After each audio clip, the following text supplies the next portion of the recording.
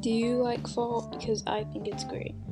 You are now listening to the Fall Podcast, where we talk about what the best things of fall are. Our first subject is pumpkin spice lattes.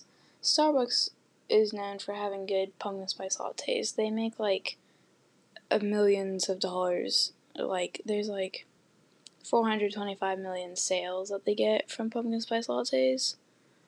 And they're really popular around Thanksgiving time. I tried the pumpkin spice latte at Starbucks. It's pretty good, but I also tried a chai tea latte with pumpkin spice cold foam.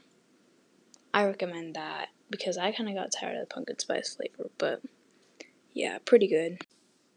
And while we're on the topic of drinks, I recently discovered that pumpkin cider was a thing.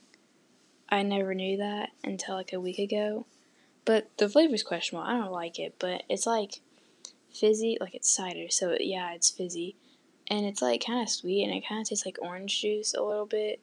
So, 5 out of 10.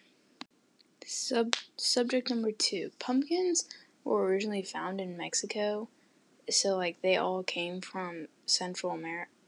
Yeah, Central America. Well, most of them were found there.